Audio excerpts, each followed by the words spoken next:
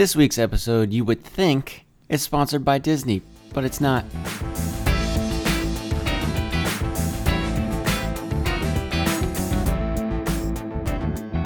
Hello and welcome back to the Bargain Bin Movie Podcast, where we're talking about a lot of news that you might have heard and a movie that you definitely have not heard of. I'm your host, Gabe Rodriguez, and with me this week is Susan. How's it going, Susan? Great. Good. It's really weird right now because I'm used to being able to hear myself, and I don't like not being able to hear myself. I'm gonna go get my earphones real quick. There we go. All right, I got them. That's gonna make me feel so much better and make me have to do way less editing later. Say something else. Hi. Great. Okay. All right. It sounds good. Okay. So we watched two trailers today. Star Wars Episode 9, the trailer, and we're gonna give away what the name is, which is kind of a spoiler. So if you don't want to hear that, just skip ahead like 5-10 minutes. And we're also going to talk about the Lion King trailer before that, I guess. What should we do first? What do you think, Susan? Lion King. Okay, let's talk about the Lion King trailer first. What did you think about the Lion King trailer? I thought it was very dreary. Yeah, it was really boring looking, right? And I didn't like the voices. You didn't like the voices? Mm-mm. Mufasa's voice? Scar's voice? I didn't think the voices matched the characters that were talking very well. Okay. I mean, we only saw the mouth move a tiny bit. You like the original one? A lot. So. Oh, you like the original voices? For some of the original, for some of these remakes, I just don't understand why they didn't get some of the same people to do it. Well, they got Mufasa's voice back. Okay. But he, people have pointed out that he sounds older now. Like, he sounds like an 80-year-old man, which I'm pretty sure he's like 80, 90. And whereas before, like, his voice had a certain power that's left him now. Maybe that's a problem. Yeah. Like, especially in Rogue One, when he delivered his lines, it didn't quite sound like Darth Vader anymore. His whole, don't choke on your aspirations was like, don't choke on your aspirations, more than, I am freaking James Earl Jones and I have the best voice of all time. Yeah. It didn't have quite the same timbre to it. Mm-hmm. Yeah. I kind of agree. Like, I don't know. It's not as theatrical. None of it is as over the top as the cartoon is. Right. And it kind of needs to be that way, I feel. They made it, I was telling my dude at work, it was like, they made it as realistic looking as possible, but did they forget that real life is boring? Because they spent all this time making it boring looking. Mm-hmm. And now Chiwetel Ejiofor, who has an amazing voice, has got the voice of Scar. Great voice. But I feel like part of what is cool about hearing him talk is seeing him talk. Because, I don't know, like there's a certain regalness to his whole demeanor that like Gabe right now, but you guys can't see him. Thanks. Yeah, I'm acting it out. He's totally hand motions, sitting up straight. So in like Serenity, which is like a TV it's a Firefly shoot off. It's the movie that's based on Firefly or whatever. I don't know. Who cares? He is the bad guy. I don't want to have to explain what Firefly is to you or anybody else that doesn't. It doesn't matter. He's the bad guy, but he is like the most like gentlemanly yet ruthless bad guy at the same time. He's just like, look, I don't want to kill you, but I will kill you, and I will do it quickly. Like that type of thing, but with like his buttery voice and accent. It's just like, so part of it I feel is his physicality. So when I heard, hey, Chiwetel Ejiofor is going to be Scar, I was like, this is great. This is going to be amazing. Like, he has a great voice, but he's not you lose some of the effect when it's just his voice, I feel. And he's not putting all of that. He's not a voice actor. So maybe at this point he doesn't have the skills to put all of that the emotion and the regalness that is in his physicality and in his like facial expressions, and just convey that with his voice. And that's very difficult. Like imagine imagine doing your job and then imagine doing it with both your hands tied behind your back. You know? Mm-hmm. So he can do his job, but now both his hands are tied, and I'm not sure that he's going to deliver on everything that Scar has been to people thus far.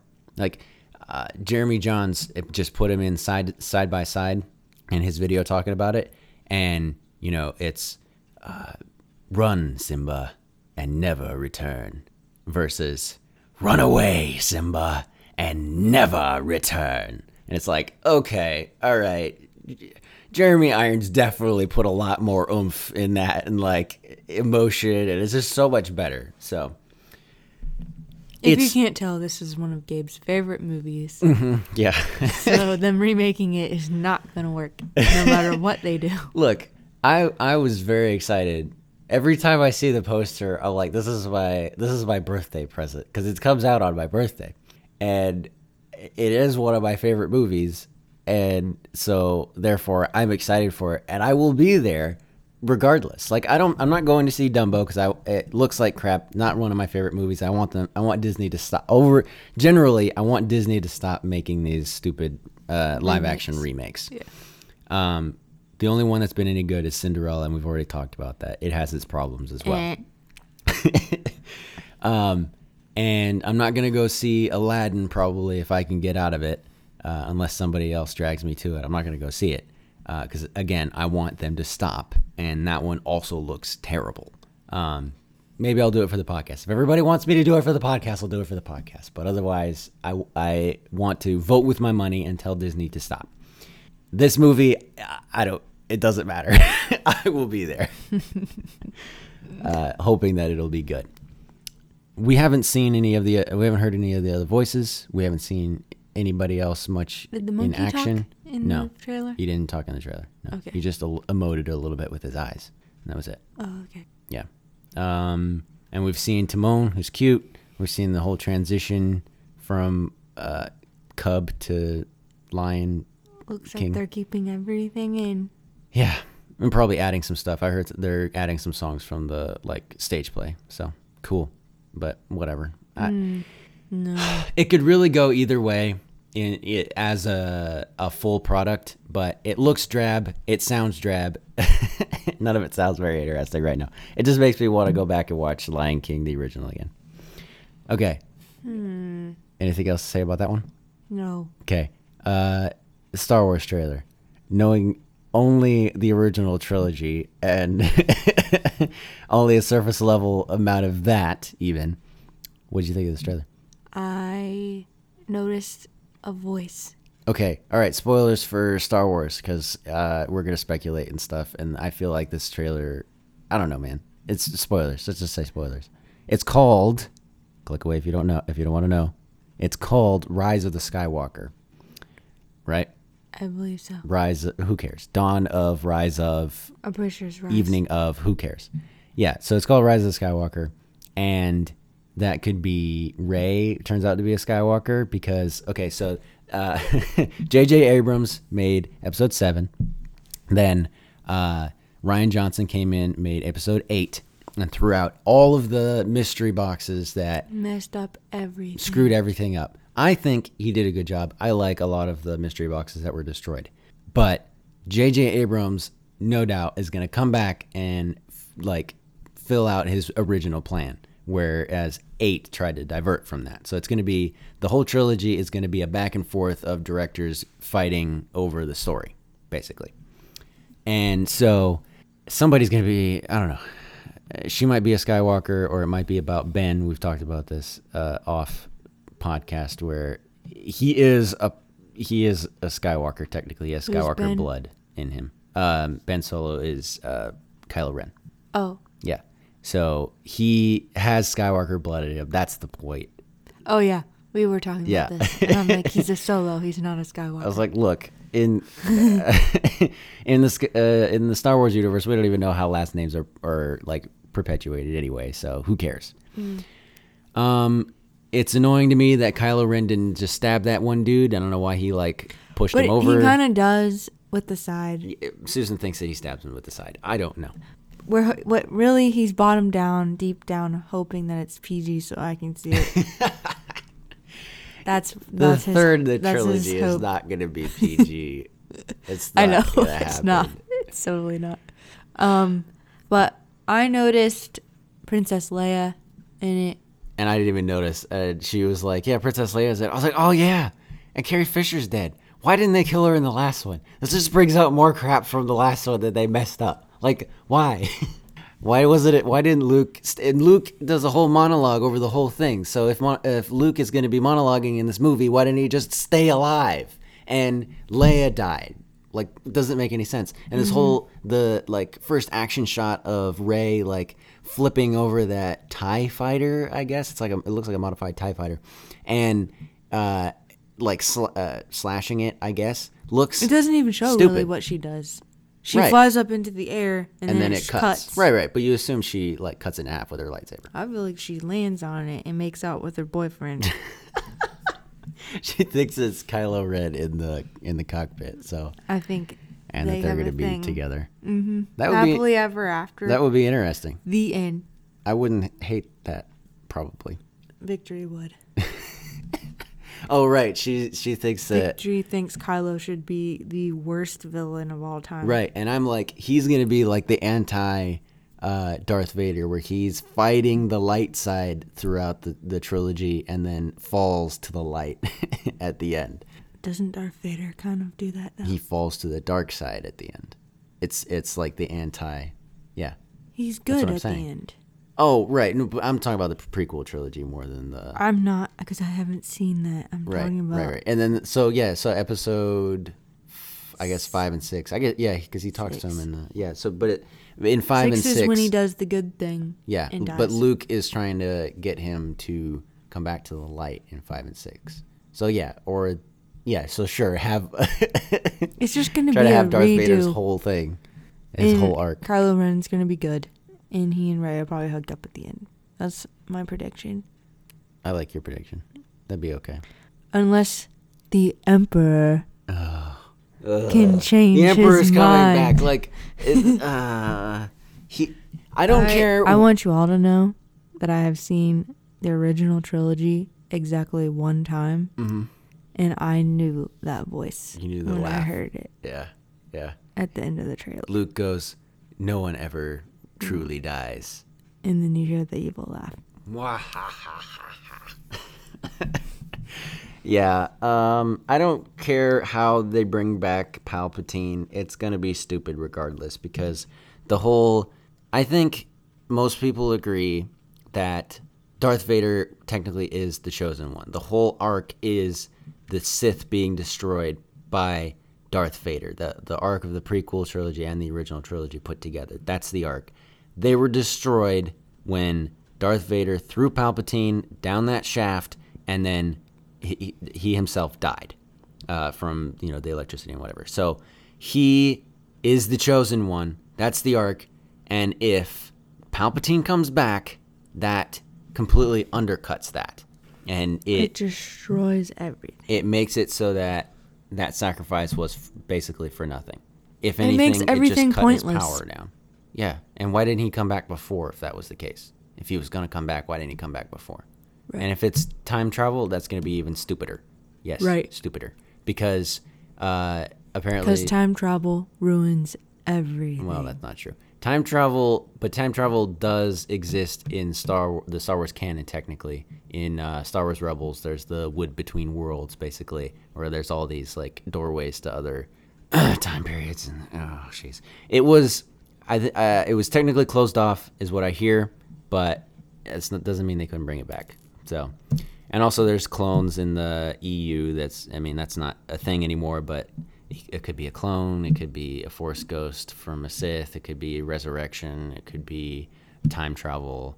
It could be he never died because he fell down a shaft, and we never saw the end. Wow, it could be that he never died. Yeah, you're right. He did kind of explode, though, didn't he? It was like a flash of light. I feel really like. have no idea. I don't remember I don't it remember, at all. I don't remember either. I didn't Anyway, even remember he died. am not very excited for this movie. There's too many. I saw Finn and Poe, and I go, Poe should have died. There's too many characters in this. Lando's back. Lando's back. He's gonna die because they keep killing off the original cast. Like, And is there a new droid? there's a new tiny little droid. Yeah, sure. It's too much crap. It's too much, darling. Too much. Okay, so this week we're talking about Hidden Secrets, which is a PureFlix film, Dove approved, with John Schneider. I'm gonna pull up the cast list because this is ridiculous.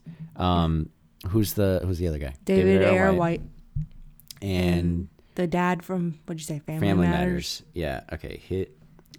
Gabe was very excited when he saw this guy Hidden on Secrets. the cast list. And I said to him, don't get your hopes up. He's barely in the movie. Right, which was initially a little bit disappointing. He is kind of funny, though, in his He has few moments of right, fame. He has one thing that's funny in the whole thing. And I'm like, wow, that one scene was like, this is why I like this actor. He's also in Die Hard. I reviewed Die Hard a while back, like Christmas of like 2016 or 2017. So you can go back and listen to that. Oh, I got something on my face. John Schneider, David Ayer White, Stacy Keenan, who I feel like people know her, right? That name sounds familiar. Didn't Victory know who she was? I don't know. I feel like she was like, oh yeah, that's this person. Reginald Vell Johnson is the the cop from freaking Die Hard and the dad from Family Matters. Harold, okay, Greg, who cares what this? The rest of them are like not famous people. So Harold is the married guy. Sherry is our You're naming character MacGuffin, names now. right? Yes. Right. Sherry's the girl that David Ayer White, The sister of Chris, who died. So the I'm gonna be able to keep everybody straight because We in the movie it's like there's too many characters and I can't keep them all straight, and Right. I'm not getting any names here. Right. The movie's about a funeral that brings strangers, family, friends all back together or for the first time. Right. And it's all around this guy, Chris, who we never meet, but he was apparently a great guy and touched all of their lives. And that's why they're together at this like one house after the funeral, Sherry's For house. the wake. Are they and waiting calling for hours. what? That's why they're there. Okay. So. Originally, and then they stay for a couple of days because they flew in from wherever in the country. Right. That's what I was figuring. They just stayed over a little bit longer. Because Sherry was turning the house into a bed and breakfast. Right, and which I so barely got. Like she had a bunch of rooms for them to stay at too, Right. which helped. Yeah, but which is just convenient. Yeah. 3 of the characters lived in the area, Mm-hmm. and then for the ones that didn't, they all stayed with Sherry, Okay. whether that was their initial plan or not. Right. The couple lived in the area. And the brother of the pregnant lady, which was the drummer, which was Right. Okay, we don't have his name yet. He looks like Aaron. What's his face from freaking Breaking Bad? I'm not seeing. Oh, Aaron Paul, but that's not him. What do you know his name? if I saw it. Oh, jeez, Joey. Freaking IMDb sucks. Let's just call him Aaron Paul. Who cares? So Aaron Paul is the drummer, and yeah. So why did you see this movie originally? Why did you care? Oh, you asked me if I like this movie. It's a nostalgic movie for me because back in the dial-up days, for any of those of you listening who may or may not know what that's like, I actually was do, despite my age. huge John Schneider fan because I was a huge Dukes of Hazzard fan. Which is technically before my time, but I got into it afterwards. And so I followed John Schneider. You can like stuff that was before your time. This is Right. like I tell my coworkers all the time. Like, look, I like 80s music. I wasn't alive for it. Shut up. Like, yes, I know what dial-up is because I'm pretty sure we had dial-up longer and like a Windows 95 computer longer than other people because we couldn't afford another computer or Right. like better internet. So, Right. yeah. So I for look like a me, child, but I know things. I followed John Schneider as closely as I possibly could at the time. And you held up the internet. Yes, dial-up internet. I heard about Hidden Secrets coming out, and I was so excited because I was a huge John Schneider fan, as I said.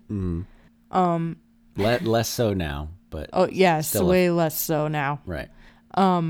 Still a Dukes of Hazzard fan, just way toned down on John Schneider. I met him, disappointing, and you understand. Never meet your heroes. Yes.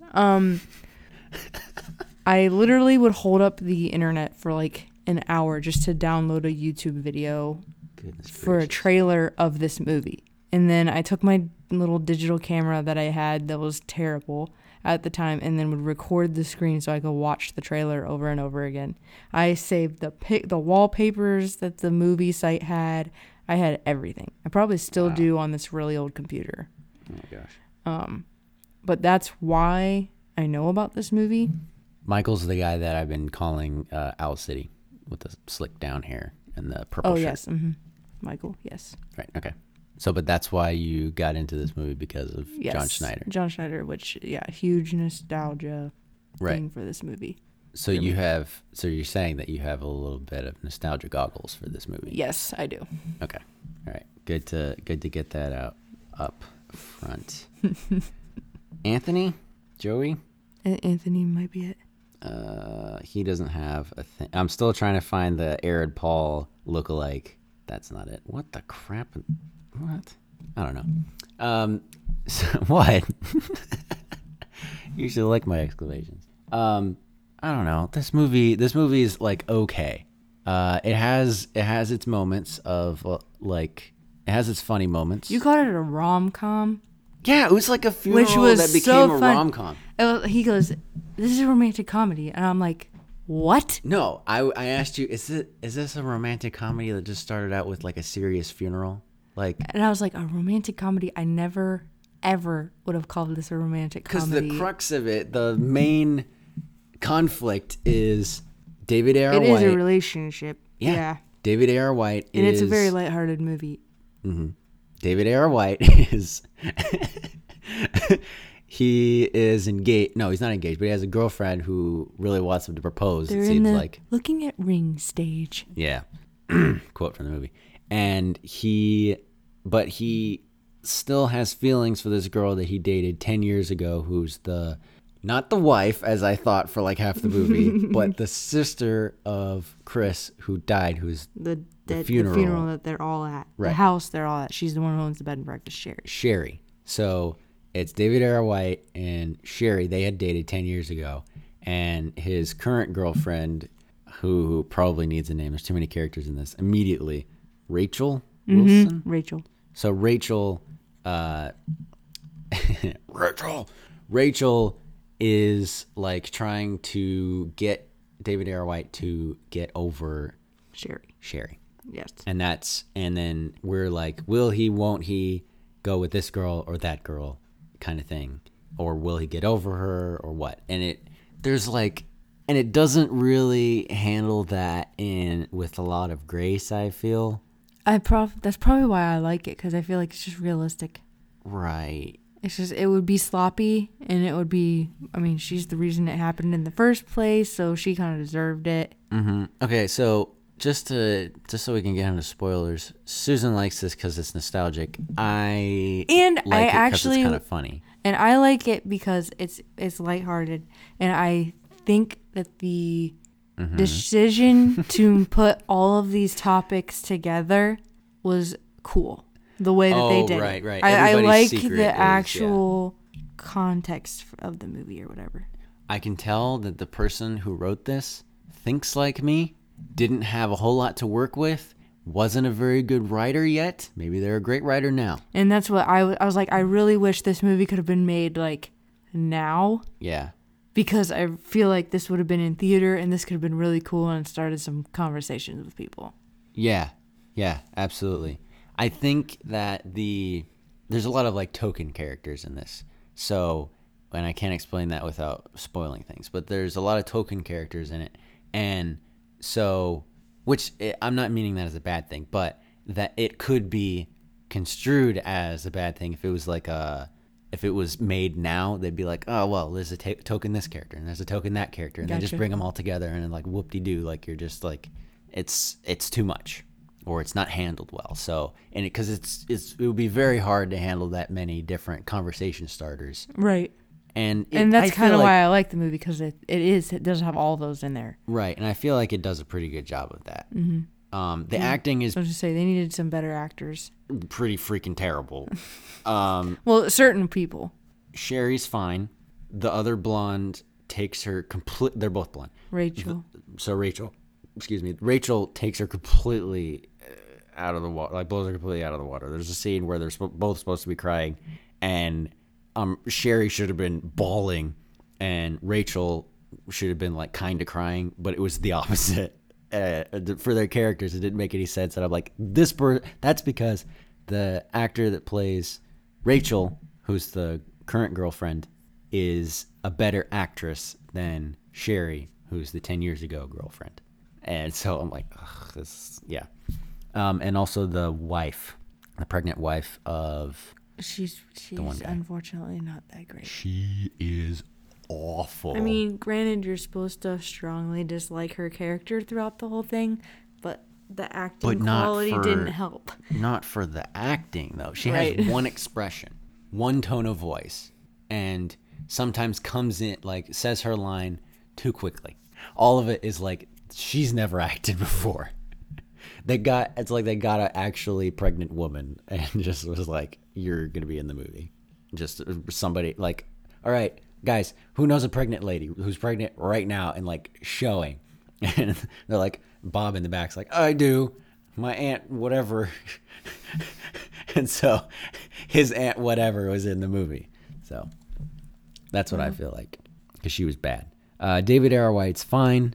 He's David Arquette. In the funny moments, he's funny. I really like John Schneider in this movie, and John Schneider does a good job.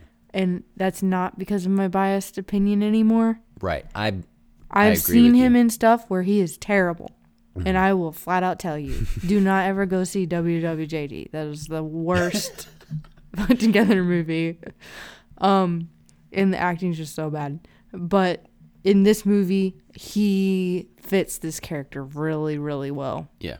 He does a good job. Yeah. His lines aren't always great. There's a lot of lines. There's a lot of dialogue in this, especially like the first like 20 minutes.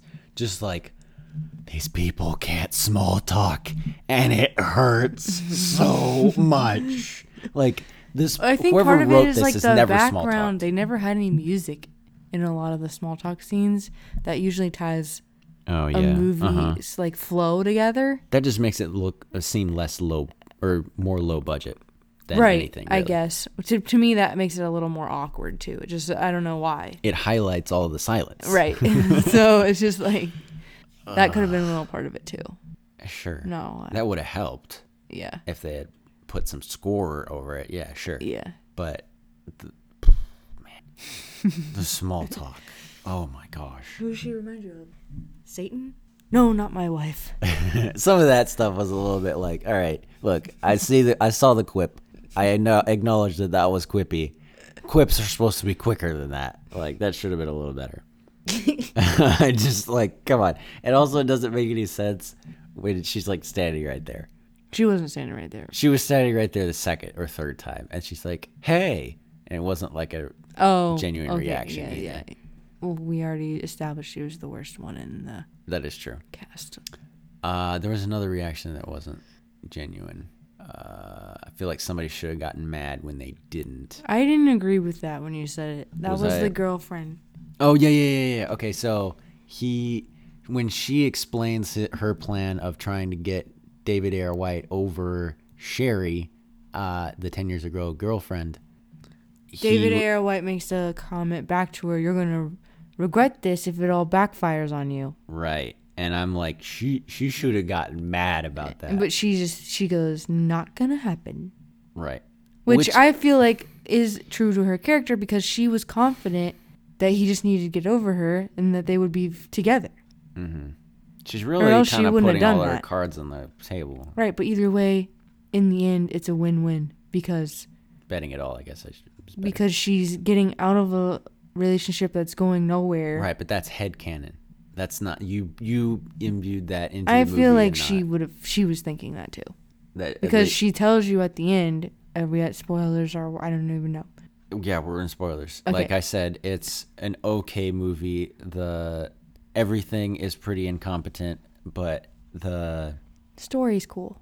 it has its light moments that are funny. I like John Snyder. I like Never AR. thought I heard you say I that. know, right? I like David Ayer White and yeah. And the black dude, I like him too. whatever his name is, I can't remember. Reginald VelJohnson. Him. Yeah, and the story and the characters and the whole thing was like shooting for greatness, but they didn't have quite the skill for it. So it's admirable, but it's a doozy. All right. Okay, Spoiler. so at the end, Rachel, the girlfriend who is talking about how he doesn't think she reacted right, she says to him that she should have listened to God a long time ago. Like, she hints to the fact that God told her David Ayer White wasn't her Husband. man to be. Sure. Yeah. So if she just listened to God in the first place, she A, wouldn't have been in that situation. And then B, because what happened was at the beginning, she makes David Ayer White and her stay with Sherry, which is the ex, which wasn't in their original travel plans. They were had a supposed to be at a hotel. And she shoved her way in. Yeah, basically. she said to Sherry, he really wants to stay here. And then she said to David Ayer White, she really wants us to stay here. Right. And made it so they were staying there, even though neither of them wanted to be in the same house together. Right.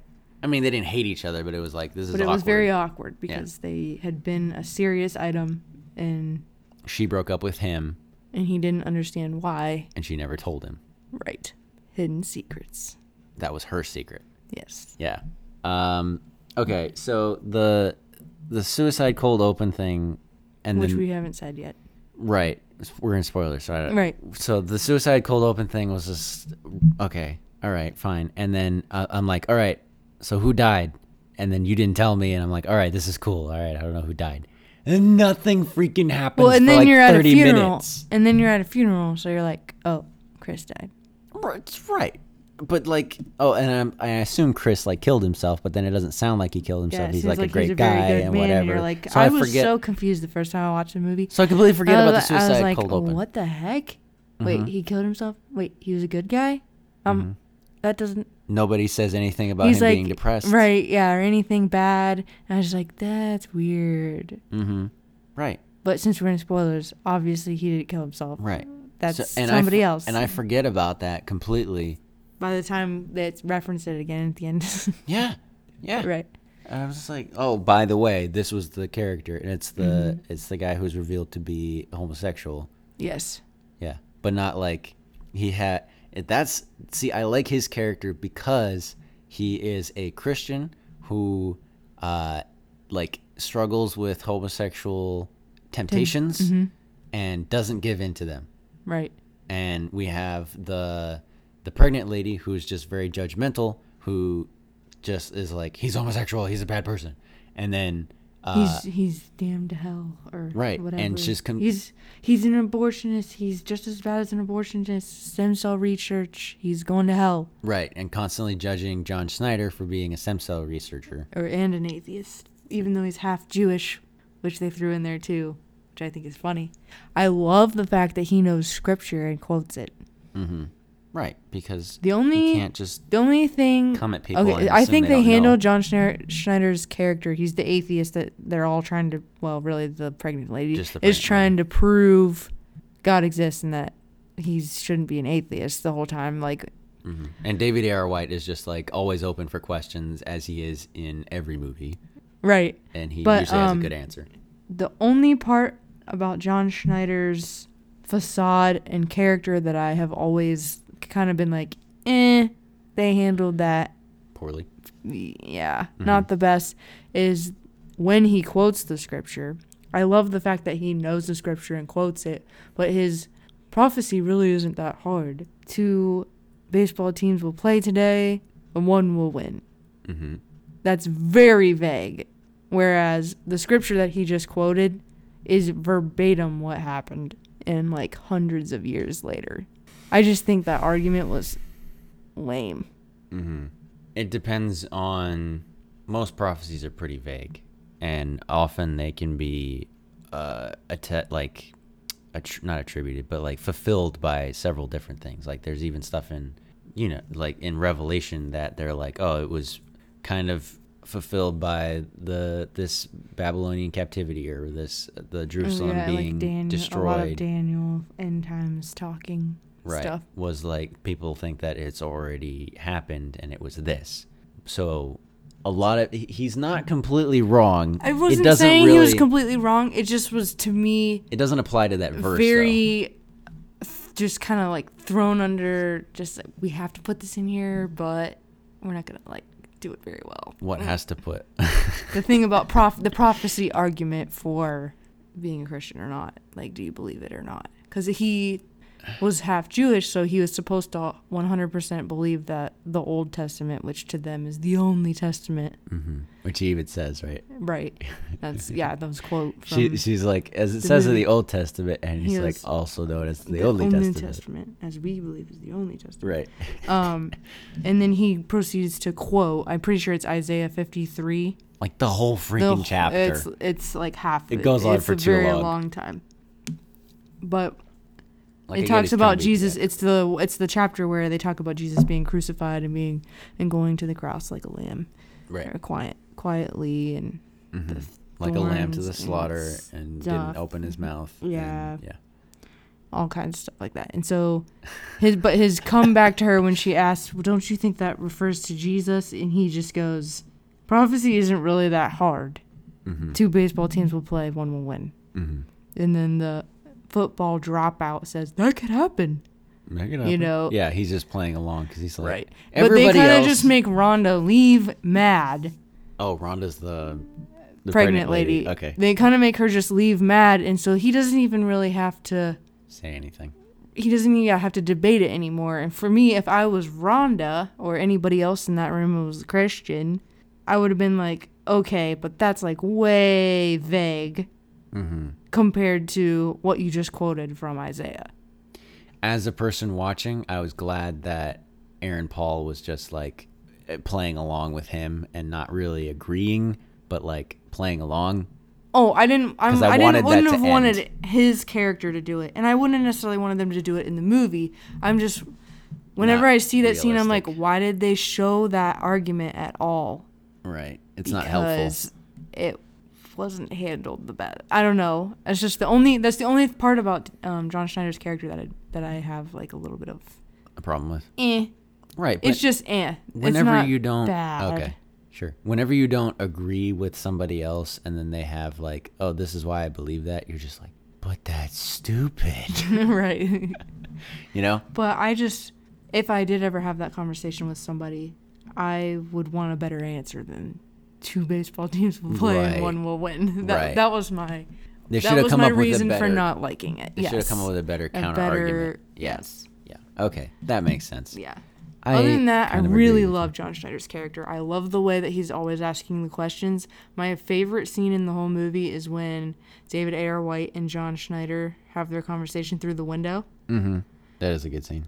Because John Schneider's asking David how you hear God. Right. Does he have a voice in your head? Like, he's like, mostly. Loud. And David A.R. White was exactly me when I try to explain it to somebody. You've literally said that to me, yeah. It's like, that's me. I'm like, yeah, it's really hard to explain. And it is. It's really hard to explain what it's like. And he says, sometimes it's been out loud, but mostly it's a voice in my head, but it doesn't sound like me. Right. Yeah. And it was like, yeah. Mm-hmm. And then he's like, but it's really hard to explain. It's like, it is. And it is, yeah. Until you experience it yourself. Sometimes I'm even like, I'm pretty sure I'm interpreting whatever God is saying pretty hard because it still sounds like me. Or like, maybe it's the Holy Spirit bringing to mind things that I've heard already, so it's still like my thoughts that he's going like, hey, remember this that you learned in 5th grade or whatever? Mm-hmm. Yeah, so it's like... For me, I would say I don't know what me sounds like in my head really. I do. I feel I know like what I I sound mean, in my sometimes head. I know when it's clearly me, but when I have certain thoughts, I'm like, I can't figure out if it's me or not. So I don't know if I can just quote unquote say, he never sounds like me, if that makes sense. At the retreat I was at like a month ago or so, when they were given like the baptism of the Holy Spirit and whatever you believe about that, that's a thing. And that was what was happening. And they were like, I don't know why he was explaining this, but he was like, all right, look, so say your this is how he explained it, that it comes across to him. Say your name in like silently in your head. And he waits a second, everybody does it. It's like, okay, so that's basically what it sounds like when God says something to you. Right. But it's not going to be something that like you would say out loud to someone else. That's, I don't, now I'm adding that, but that's what he was saying, that like it sounds like just to explain to somebody that like if you're not like very introverted and you're not like thinking a lot in your head and using that part of your brain that is like the speech part of your brain, but not vocalizing. Because some people like if you ever try to like speed read and you try to learn that online, they're like, okay, don't use that part of your brain that is the speech part of your brain, because that's what slows you down. Just zoom past it and you'll still get the information, but you shouldn't hear that voice in your head of you. Which is why I'm a slow reader, because I don't know how to turn that off. Right, of you like saying it but not saying it out loud. That's what. So that is what it sounds like, and that's what he's just explaining. So I don't know. That's So yeah, it's complicated, and that was a good It's scene. very complicated. I love that. That's scene. another way and of it's just another. explaining it. It's a very lighthearted scene, even though it's a really deep topic. Right. And John Schneider always is like very flippant about everything, so it just helps. right. Yeah. And it's just But he's not like antagonistic about anything. right. He's just. I mean, he's like Necessarily. curious, but also like joking with you or rubbing it in a little bit that you believe something that he thinks is a little nuts. Right. And sometimes, like when he is being attacked by Rhonda, sometimes when she's like, "You're going to hell," and he like comes out with a snarky comment, I'm like, "Lady, you deserve that." So, Right. And he's handling this very well, Do you whereas think I would have Jesus been would like, this "Shut tie? up." I don't think the Lord cares what we're wearing. He's like, Good. Then I'll go naked. see, I thought that was funny. It was Me a little too. bit like, all right, you like trapped her into like you trapped her into that. That's a little bit underhanded, but that was funny. So, this is something that I had a problem that I had with like Batman v Superman, because there's a 30-minute freaking funeral, and you're like, Superman's coming back. Justice League comes out like next year. You're wasting my time. I don't care.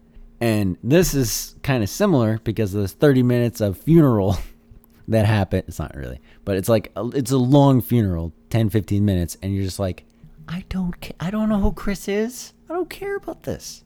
I don't know who these characters crying over this character that I don't know are either. I don't know anybody in this scene. It's not sad because I don't know anything.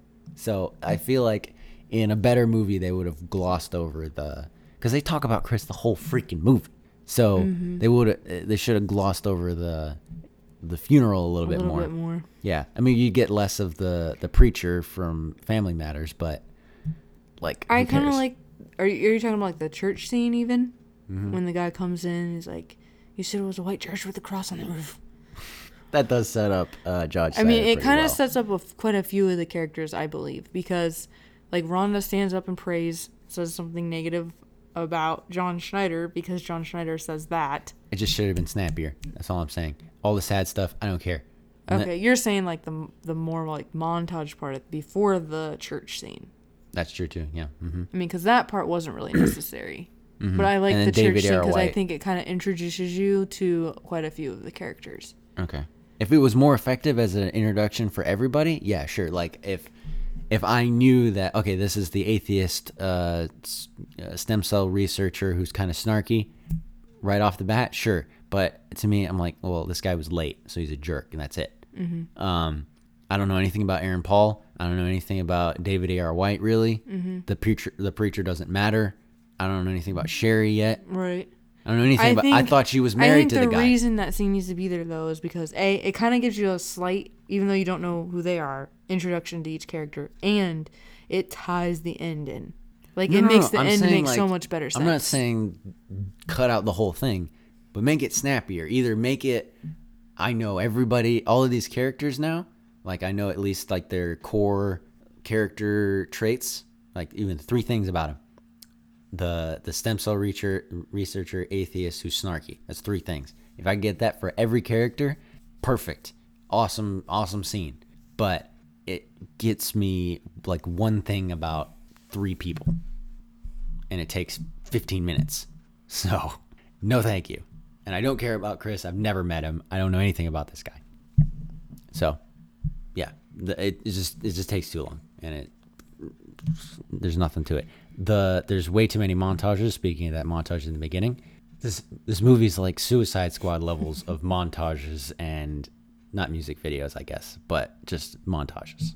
Yeah, no talking, just stuff going on. Just stuff happening. Yeah, like find something else to do. I don't. There's no reason that a movie should have more than two montages, maybe 3. You know, every time they kind of get to a thing, they're like, "All right, here's another montage." You want to talk about the lip syncing scene? Yeah, so they go to I don't even know if it's, well, he did say that there was alcohol, so I guess it was like a bar. Yeah. Some kind of like club, but not like a yucky one. I mean, they were like swing dancing and stuff. Yeah. With live music, and Building 429 comes on and sings a song. It's a restaurant that has alcohol and live music. Yeah. Yeah. And Building 429. Yeah. it comes on and sings a song. And this is like, what, 15 years ago? Yeah, Building like 429? 2000. This is 2006, apparently. I was going to say. Yeah. Sure. And they do not look quite the same anymore. I didn't recognize him at all. I was like, I thought it was because of the beanie. I was like, I thought Building 429 was in this, and I look at him a little closer, and I'm like, dude. Because, you know, you take off the beanie, and he has, like, longer hair. He still has pretty much the same hair, I feel. He just looks a little older. Right. I mean, he's just aged. Mm-hmm.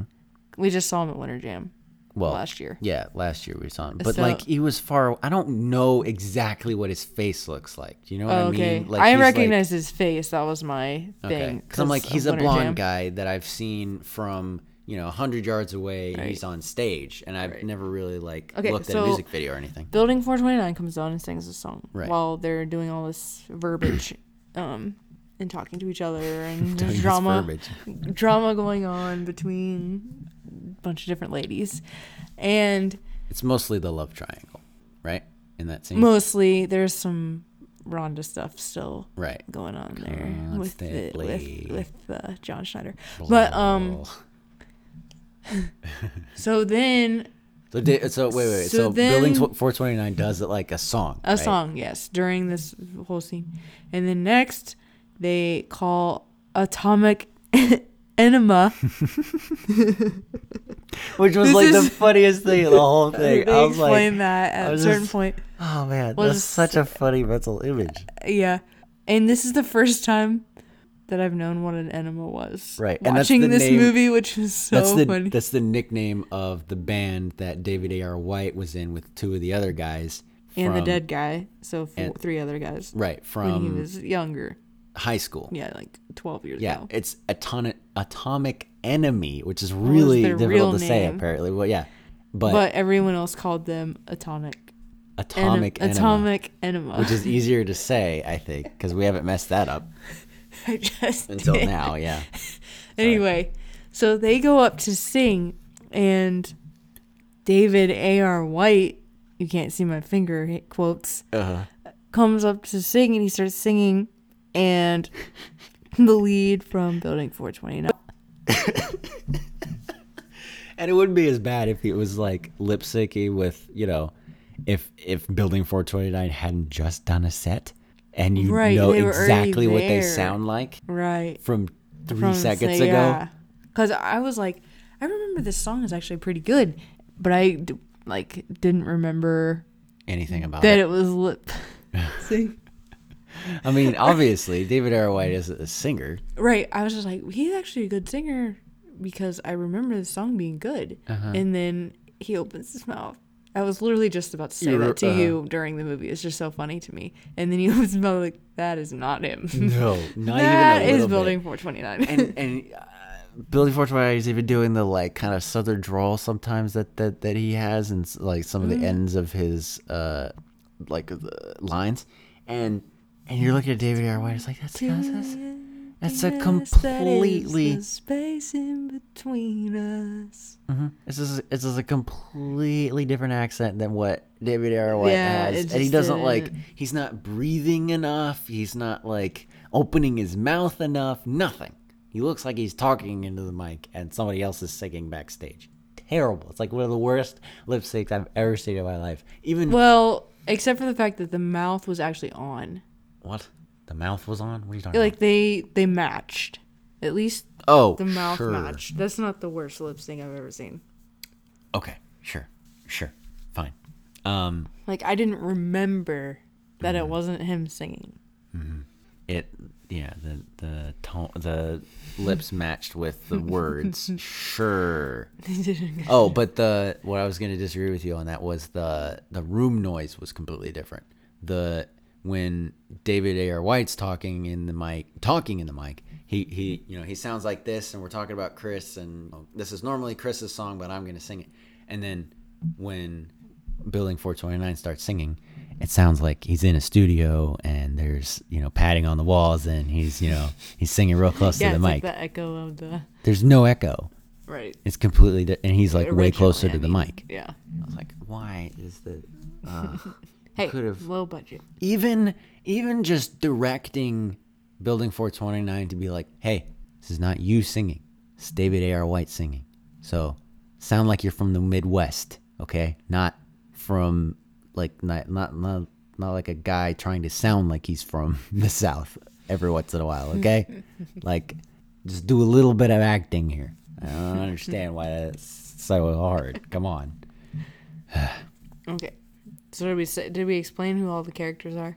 We haven't touched on the one that goes with your previous episode of this podcast, or previous episode of your podcast. The crying scene.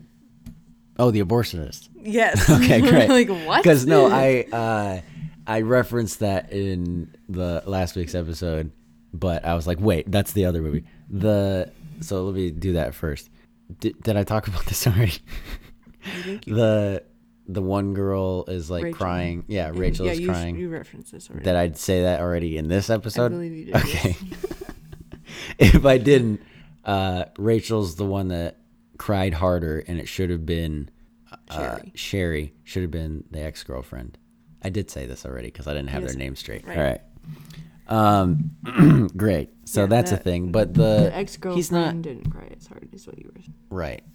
And she should have, and it should have been the other way around. But the I current actually was girlfriend- impressed with both their crying abilities because I know how hard it is to cry Right, sure. or make yourself cry. You're not an actress. Right, I understand that, but I'm just saying Right. you can be an actress and not know how to cry. I guess. You can be a bad actress and not know how to cry. I tried to tear up for the short film we were in, and I actually got my eyes to gloss over at one point. Nice. I don't know if that's part of the recording situation we'll make it in or not, but Oh, probably not. But good job. So it's really good. it's not easy when you're there with a bunch of other people and Right. lots of stuff going on. So you're talking about John Schneider being an embryonic stem cell researcher. Right. He's an atheist, half Jewish man who does Who kills embryonic babies. stem cell research. Mm-hmm. And so she calls him a baby killer like the whole time. Rhonda. Yeah, The Rhonda. pregnant, judgmental lady. Mm-hmm. That's her secret, isn't it? Like that's Yeah, which she's isn't not. really It's not a secret. It's Yeah. blatantly obvious from the moment you lay eyes on her. Right. The moment she opens her mouth. Yes. And then you have the Yeah, Michael. high school. Okay. Oh, sure. Yeah. The guy that looks like Aaron Paul. He's the high school dropout because he was a football player and injured his knee junior year, so he drops out.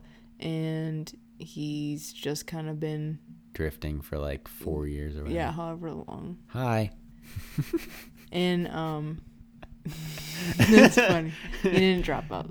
I know, but I haven't been doing much since then. My bank account didn't have a comma in it until a year ago or whatever. So you started helping me with my budget. Never had a comma. And then you have, he's like more the tattoo. So we'll smoke a cigarette, we'll drink cat type. He character. looks like that. That's what he has a cigarette at one point. Okay. And he hasn't stepped a foot into a church since he like dropped out. He just seems like he is also nicest guy ever. I don't know if you've ever caught this, but he is also the sister of Rhonda, or the brother of Rhonda. Yeah, she is his sister. Really? Yes. Okay, no, I didn't catch that at all. Yes, their Why brother is and that sister. necessary? I don't know. It just is a thing. How does Rhonda know anyone? It's through the band, right? Right. She's married to the author. So their backstory is that the one guy married his bandmate's sister. Yeah, the husband. Mm-hmm. Okay. And he's a quote unquote best-selling author. When they went to the thrift store, they found his that is book also for 10 completely cents. unnecessary. The thrift store shopping scene.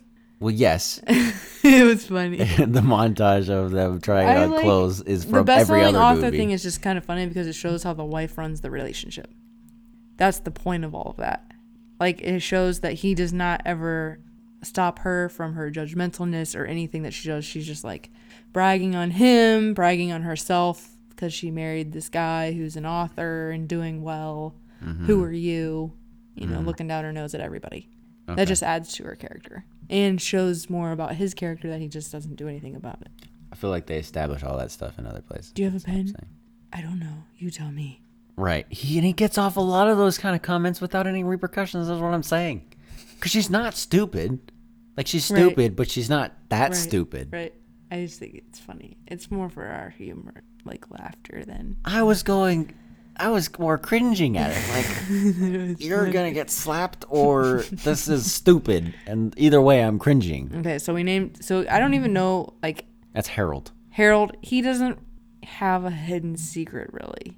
No, his and his wife's like side plot is she's controlling and he needs to step up a little bit. He needs to be the man. Yeah. Yeah. So a lot of it. Yeah. You ever heard "Judge not, lest you be judged"? Look, girls, Daddy's quoting scripture out of context again. Oh, that's so funny. I love that part. It's terrible, but it's funny because like. That's what I want to tell people half the time. Like, oh, look, you're quoting scripture out of context again. I'm going to leave now. Yeah. Then we have Michael, you were trying to say. Mm-hmm. Michael. His hidden secret is? That he is homosexual. Or he was. Right. He was also abused as a child. By a man. Another thing that I like that they point out, yes. Yes, he was abused by a man when he was a child. Right. Because most people... He struggled with homosexuality his entire life. Mm-hmm. And we also find out that he is the one who was holding the gun to his head at the beginning. Right. And then so he almost committed suicide. This phone call about Chris's death from Sherry is what caused him to put the gun down. Right. Which was like a kind of a disappointment. By the time we get there, I'm just like, oh yeah, that did happen. And a phone call? Really? That was what did it? I don't know. I like it because... I mean, not that like that wouldn't happen, but it's like it's just kind of a random thing to have happened. You know what I mean? Like, well, I feel like you would be trying to psych yourself up into doing it in the first place, and so if something distracted you, like phone ringing, you would just be like, "Oh, I can't do this. Who is it? Mm-hmm. Oh no, or it's." But it should have been something that was more connected to the plot. That was like very coincidental. Yeah, I think it was just to get suicide also in there. Another serious. Right, and they kind of front loaded that guy with all the serious topics there. A lot of them. Yeah.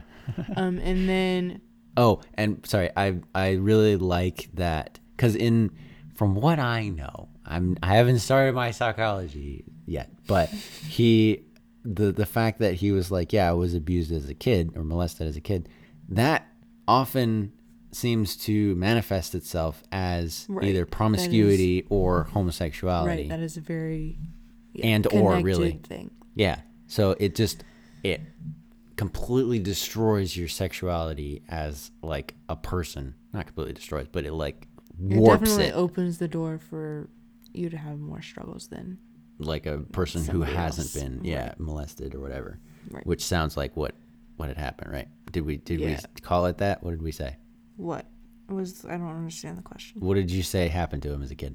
Yeah, he got abused by a man. Abused. Okay. All right. Yeah, but it was like molested. It was like sexually abused. Sexually abused. Yeah. It sounded like Yeah. So I like that was part of his character, that it Right. wasn't like, because I know that some people are like, I'm homosexual and I don't know why. I guess I was born this way.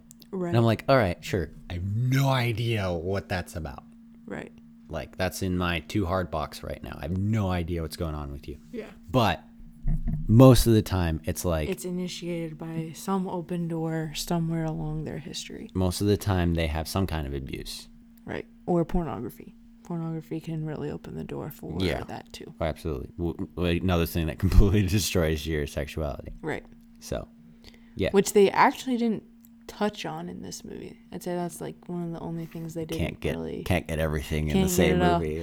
And then we have, am I missing anyone? David Ayer White has trust issues with God and relationship issues because the love of his life, the girl that he 100% believed that God told him, this is your wife, Right. said, no, we're breaking up. bye. Mm-hmm. You know, with no reason at all. Just all of a sudden she broke it off. And when he was at return his college. calls. Yeah, it just like completely shut him off. And that would be Sherry. That leads us to Sherry and her backstory. Mm-hmm. Sherry had an abortion and hadn't told a single soul until She tells this Michael. event in the movie, yes. And which I think just makes Oh, she was the one with the what abortion. you talked about in the last episode. Mm-hmm. I just, from my perspective, because I didn't obviously watch the movie, that just makes it a little bit even, like, you can understand her character better because you watch the movie, like, how much it would actually affect her. Because I think that's what a lot of people who have not actually had an abortion, especially pro-choice people, I think that they don't realize the effect that it has on the woman who actually goes through it. Psychologically, like afterwards. Yes. Not physically. I'm not even talking physically at all, Mm-hmm. which is really what you guys witnessed in last week's episode. But yeah, what the damage does to you spiritually, psychologically, which I appreciate that this movie touches on. Right. And she couldn't face David Ayer White or Her family. And she felt like she was being punished by God because her parents had died and now her brother had died, and Right. that she was being and punished because she had done this horrible deed. But she was pregnant because she like cheated on Right, David she Ayer had White. a dumb fling with some guy because David Ayer White was at college in a different state at the time, and she was waiting on him, but she just was bored. She went to a party and You know, she's like, everyone thing at led to college, you another. get drunk and you're just doing things you never dreamed it would go that far. right, and then it does, and then she's And pregnant, and then she yeah. had an abortion. Yes. Ugh, awful. Yeah, and so she shares that with Michael, who is that when he opens up about being homosexual? No, actually, when David Ayer White comes back right after, Sherry leaves from telling him that. Right, and then he That's acts when- as the he's very Yoda in this freaking movie. Like there's He a has couple both of, sides of the story. there's a couple of that whole like stretch of the movie. He's just like sitting with a Bible and waiting for people to come to talk to him, type of thing. That's what it comes off as. That's what it looks like. It's like, all right, Well, I think it's kind of cool how they make his character where people come to him for the advice, and he's the one who's always in the Bible. Like, he's the one who's always holding the Bible and looking at it. In multiple scenes of the movie, when John Schneider comes running by, he's like, hey, look at this scripture, and he sits down in a montage that you love so much. Or And I think He's that's the the one who RSV, by the quotes. way, which I pointed out while we were watching. I was like, I like that because it's I think if I'm right about the version, that's a Catholic like version. So that's cool. I don't know. I like Yeah. that. And he's the one that's quoting the scripture to Sherry when she's talking about being an abortionist. Having an abortion or talking to Rhonda About being an abortionist? No, when he's talking to Sherry when she says, "I've never told anybody," Oh right, okay. and he's like, "You think God can't forgive you of your sin?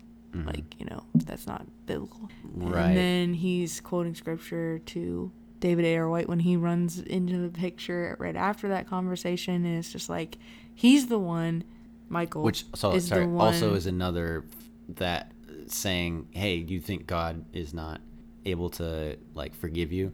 Is I feel an appropriate response, but he looked he was like a little bit too forceful. I feel, but anyway. Oh, and yeah, His delivery was a little bit less when than he loving. said that to Rhonda, but he said that to Rhonda Oh. when he's like forceful. Oh, okay. Well, yeah, but I feel like She's attacking him, didn't he and say he's that- really being extremely defensive more for John Schneider, no Sherry. Sherry's sake than his own, because Sherry is an abortionist in this case, and Rhonda's talking She's not an about abortionist, but she has had an abortion. No, abortionist is the Okay, I understand. Sorry. So he's really just being extremely defensive because but he's trying to protect her. He didn't have that tone of voice talking to Sherry the first. No. Okay. All right. So Point I just rescinded. think that's cool, the way that he's the one that actually is giving the encouragement most of the episode, or most of the movie episode, because he's the one who at the very beginning opening scene, is putting the gun to his head and ready to end his life. Like, it shows that I understand, He you might be says really that- down and depressed, and you might be really struggling, but God can still use you. Right, and he says that he's in the Word more and praying more, and it's helping working. him. Yeah. I feel like there was a third thing. He should be in counseling. That's what I'll say. But yeah. So even if you're really struggling with something, that doesn't mean that God can't use you. Right. And it's just cool to see how he was able to be used. Right.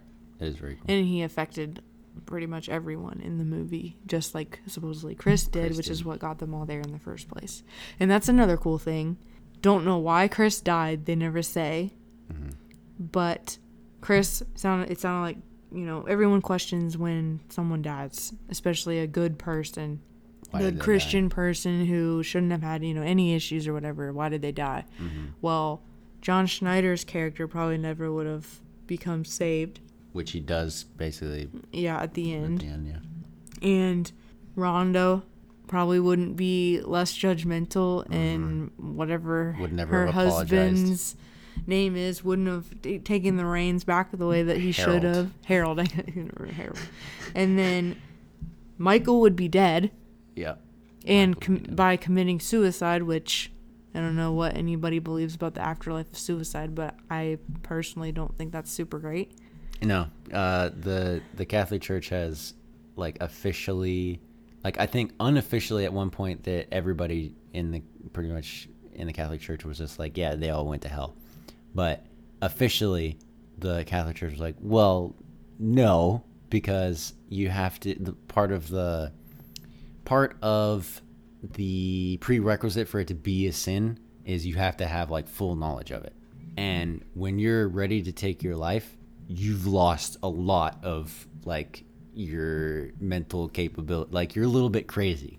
You're more than a little bit crazy at that point. So the Catholic Church we can't say that this person has full knowledge, right? Full knowledge and full will to take their own life, which they may or may not know at the time is a mortal sin to murder someone, including yourself. So, but those other two things probably aren't there. We can't say, so we're not going to say, hey, people who commit suicide automatically go to hell because of those other two things. So, yeah, that's what the Catholic Church believes. And then David Ayer White's character would be stuck in this relationship that's going nowhere. Sherry would still be in some big depression now. Because believing that God can't love forgive her. Yeah, because that she's being punished. Yes, because she had an abortion at one point in her life. Which is interesting because I feel like what she believes is a. She said, "I believe I'm forgiven, but I believe that I have to pay a price for my sin." Right, which I feel is a misunderstanding, an aberration, an abomination of how, which is like too strong of a word, but like a twisting of what the Catholic Church believes, because when the first sin, when Adam and Eve sinned, there was something that happened. Okay, when there was something that happened, and that was that we weren't in paradise anymore, right? And with anything, even temporal like natural things, there's an action and there's a reaction. So, and when you sin, it doesn't just affect you, it affects other people as well. So, and it affects you, right? So, and most of the time, it's not like God has to go, all right, I'm punishing you for this because there was a bad thing that happened. God doesn't want you to do it because it will hurt you. And that's why he says, don't do it. Sin is just, God says, don't do this or that. So, when you're doing this or that, it's hurting you, and that's why God says don't do it. So right. It's like she misunderstood that whole thing and is like, no, God is punishing me for this, and that's why people are dying around me. Well, and that's what's so great about God is when he forgives you of your sin, he remembers it no more. Mm-hmm. So there's no, what'd she say, temporal price? See, I believe that there is a temporal price, but it's not because God is like, this is the... I mean, sometimes there are repercussions for your sin. I mean, because there are repercussions, there's a domino effect for a lot of things that happen. Right. I think the Catholic Church believes that there's also some kind of temporal something that is owed, but it's more, yeah. that's the whole purgatory thing. But okay. And then which I don't. Right, but then also like purgatory is like when you're like made perfect after you've died. So it's I don't know. I don't completely understand that part, but the part that I know and agree with is it has repercussions, and it's not like God is punishing you actively. It's just he told you not to go and play in the street, and now you've played in the street and you've hurt yourself. Right. Yeah. But she didn't have to suffer for years because she had an abortion. Exactly. The fact that she did it and she's gonna have to live with that thought for the rest of her life is plenty. Yeah. Like, and she knew she messed up. She was never gonna do it again, so she, had truly repented from it and turned away from it. She didn't want to live that way. She was really mad at herself for doing it in the first place. Right. And so she just had to ask for forgiveness, and God would have forgiven her. Right. It. She didn't. She acted like she believed she was forgiven, like she had asked for forgiveness, because she said, "I believe I'm forgiven." Right. Like I said, a twisting of the truth where she still believed that God is punishing her in this way. It's like, that's not what's going on here. So I can kind of relate sometimes when I mess up and I feel like I just keep beating myself up over it. And it's like, it's a guilt that God has not given you. Right. It's not from God. Guilt is not from God. Right. Sure. I feel like there's more to that for what I believe, but sure. You're not supposed to be guilty. God doesn't want you to be guilty. He wants to forgive you and take away that guilt. He took away the guilt. Whatever. If you sin, that's a guilt thing. Like you're guilty of a sin. But yeah. He doesn't want you to feel guilty. He wants to forgive you and for you to both move on. And yes, it's over. Right. Who did we cover all the secrets? I believe we did. Well, Rachel, this is the current girlfriend for David Ayer White's character. She pushed them into this staying there, and it did backfire on her. Like David said, you're going to be mad if it backfires on you. But in the end, it really was to her benefit. She said that she felt like God was already telling her that, and she just kind of was hoping that wasn't the case. Which was weird. It was the whole ending is very neat. Like, it's all wrapped up in a nice little bow. I'm like, she should be mad. Rhonda probably shouldn't have turned around so easily, and it would Rhonda have was been pretty way emotional, and she was also pregnant, so yeah. that could have. And like John Schneider would have been way harder to convince. I think the John Schneider thing is probably the most believable out of all of it, because they all thought he wasn't convinced, and he was thinking about it after they had done some really weird, dumb things. He was already thinking about it. He And was already it's halfway like, there. yeah, but before he even started, obviously he knows the scripture because Right. he could quote it. Right. But he just wasn't admitting to anybody. Right, and that, they just really, truly made him think about it and actually be like, but listen. Right. You know? Right. Gotcha. Okay. Cool. So, but yeah, I don't think Rachel would have been, she probably would have gotten home and then completely lost it. And I think that's realistic to life. Like, in the moment, she just had to be strong because A, it was her fault that it happened that way. B, she knew that he wasn't the guy for her because God had told her already and she just wasn't listening. So That's just the only person she can fault is herself, really.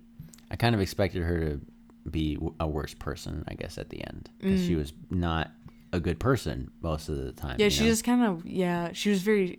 She was manipulative and lying and... Because she wanted her guy. That doesn't I'm not saying that it's anything. right. I'm just saying, like, when she realized what the truth was, she was just like, okay, I surrender. Right, okay, sure. Interesting. Which she found out during atomic enema. Ridiculous. Did football star have who's a very short football star, by the way. Yeah. Like, he's my height, so normal size. I mean, his for hidden a regular secret person. was just that he was a dropout and he had not really been in church or stayed on the straight and narrow. I mean, he was the edgy Christian. As I roll my eyes. He was the smoker. He had a girlfriend. They danced. Very sweet. That was by the way. something that they brought up. Mm-hmm. Some Christians Oh my agree with gosh. dancing, some don't. Some agree with drinking, some don't. Mm-hmm. Like, they kind of like Catholics just are kind okay of with throw all that of in there a them. little bit. Because Rhonda was against everything. Yep. Most uptight, stick in the mud. But he realized that Possible. he kind of threw his life away and was trying to get back on track. Right. And he was finishing what he started when he was helping with the roof. The roofing scene is whole. It's pretty good. It's another montage, but it's fine. Part of it's a montage. Sure.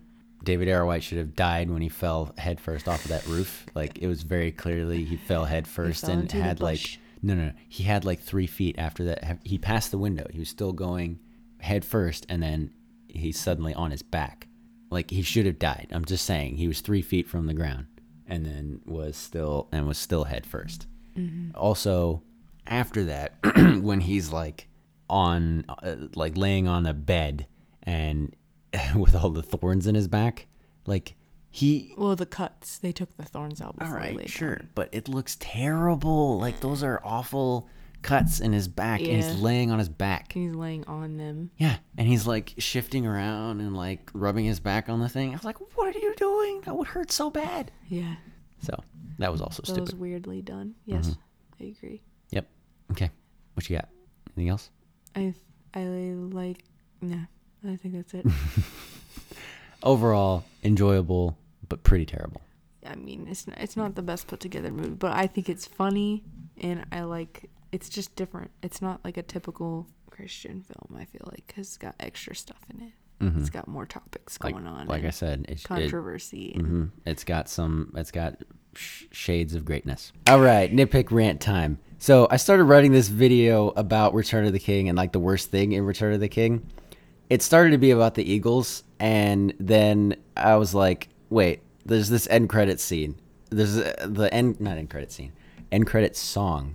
And Susan hasn't listened to this, but she's kind of the voice, like, musical expert on the podcast.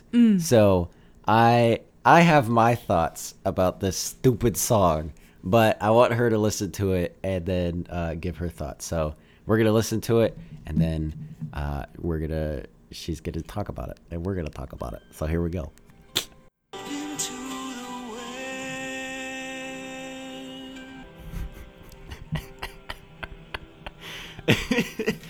Okay. All right. So you just listened to it. Was there any scooping? No. Okay. I have no idea what scooping is. Do you want to try to explain that to the people? Scooping is when you go from one note to another note. Just kind of Indirect. slide. Yeah, slide it up. Like, I can't even think of See, you just played a song where you didn't do it, so, like. I kind of felt like he was a little bit. Right. That's scooping. Right. Instead of going from.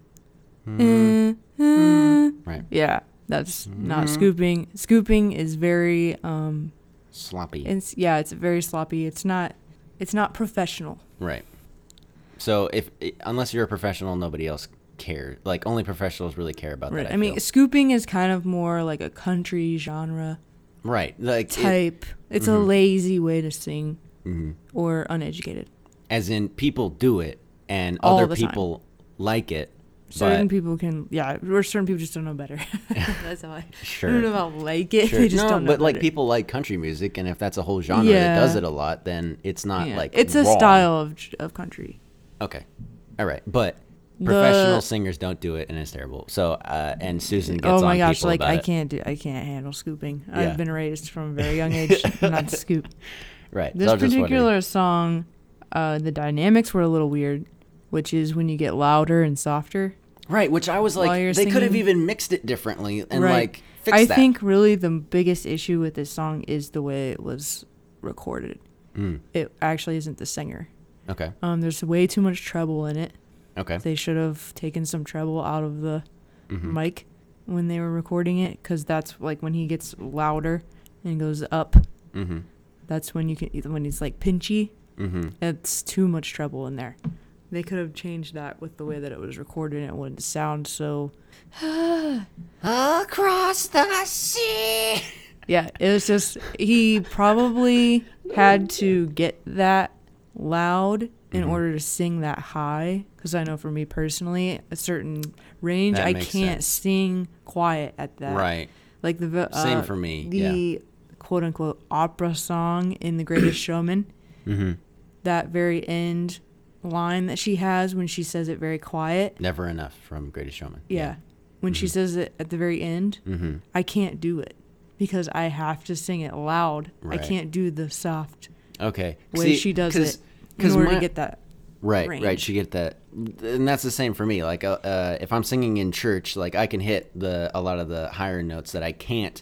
And if everybody else is singing, I'll also sing loud, right? But like, if there's nobody around me singing, or like everybody's quieter, I'm not gonna hit those notes because I'm not gonna sing louder than everybody else because I'm not that great of a singer, Right. And you just can't hit them. and I can't hit them without being loud. So I actually think this guy sang the song very well. interesting, Well, like professionally wise right? speaking, he didn't scoop like we mentioned. He had dynamics in it. I don't know how he was directed with the dynamics, but it was a little weird to me how sometimes he would get loud and soft. Right. It was just like, So- that didn't so- fit very well. So he was technically professional and like Yes. proficient. Yeah, he did it well. Interesting. And only a couple times would I say he was like pinchy or maybe nasally, but I think that was because of the range. Maybe a little bit out of his range. Right. Because my whole thing is every time he goes,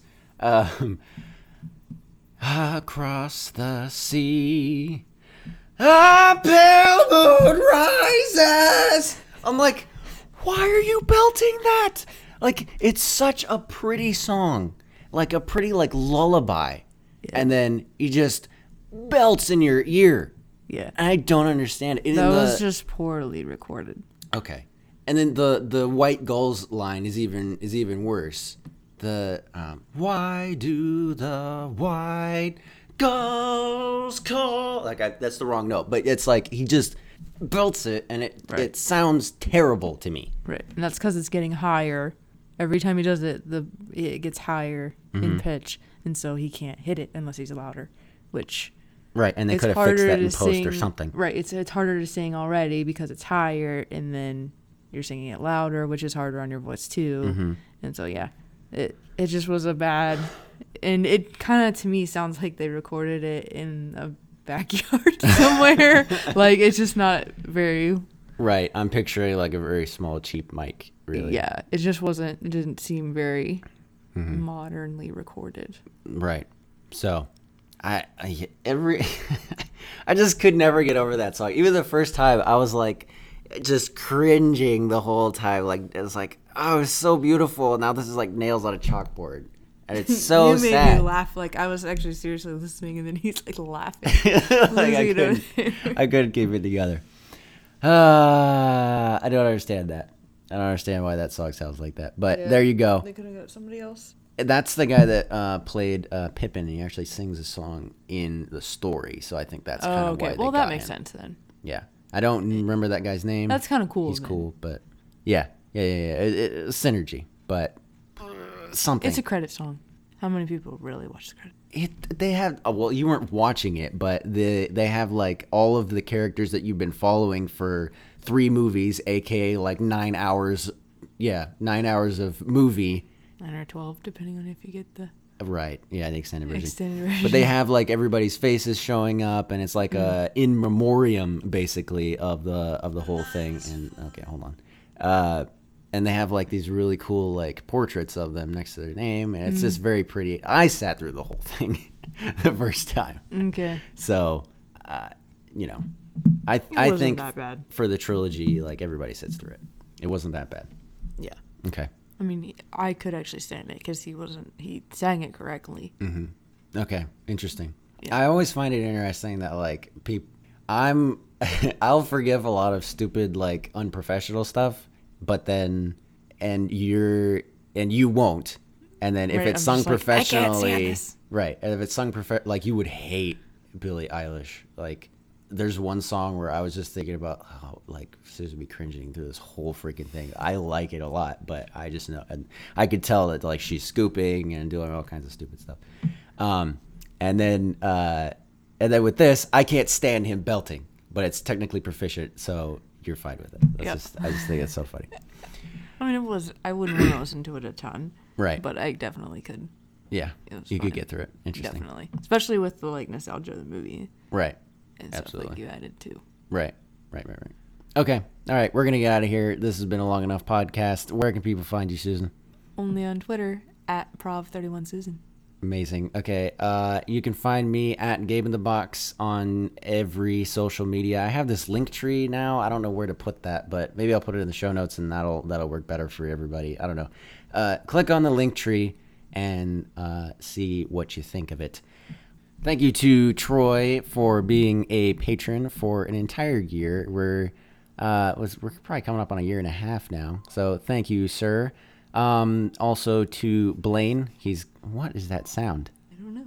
Something is going off. Somebody's. Thank you to Blaine for being our new patron.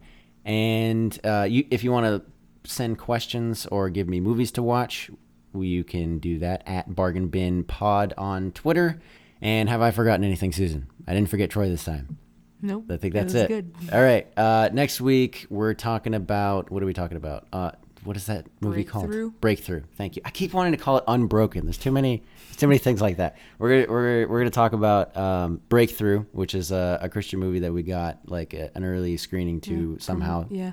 Through it. Was it a radio? Was it the River? Radio station. Yeah. So a radio station was like giving away free tickets, and it filled up obviously, and barely got good seats. But yeah, we'll talk about that, and also Troy has a scoop for us about Avengers. I don't know if anybody else knows about this. I only have heard it from Troy, so that should be interesting. Tune in for that next week. Thank you for listening to this, and goodbye.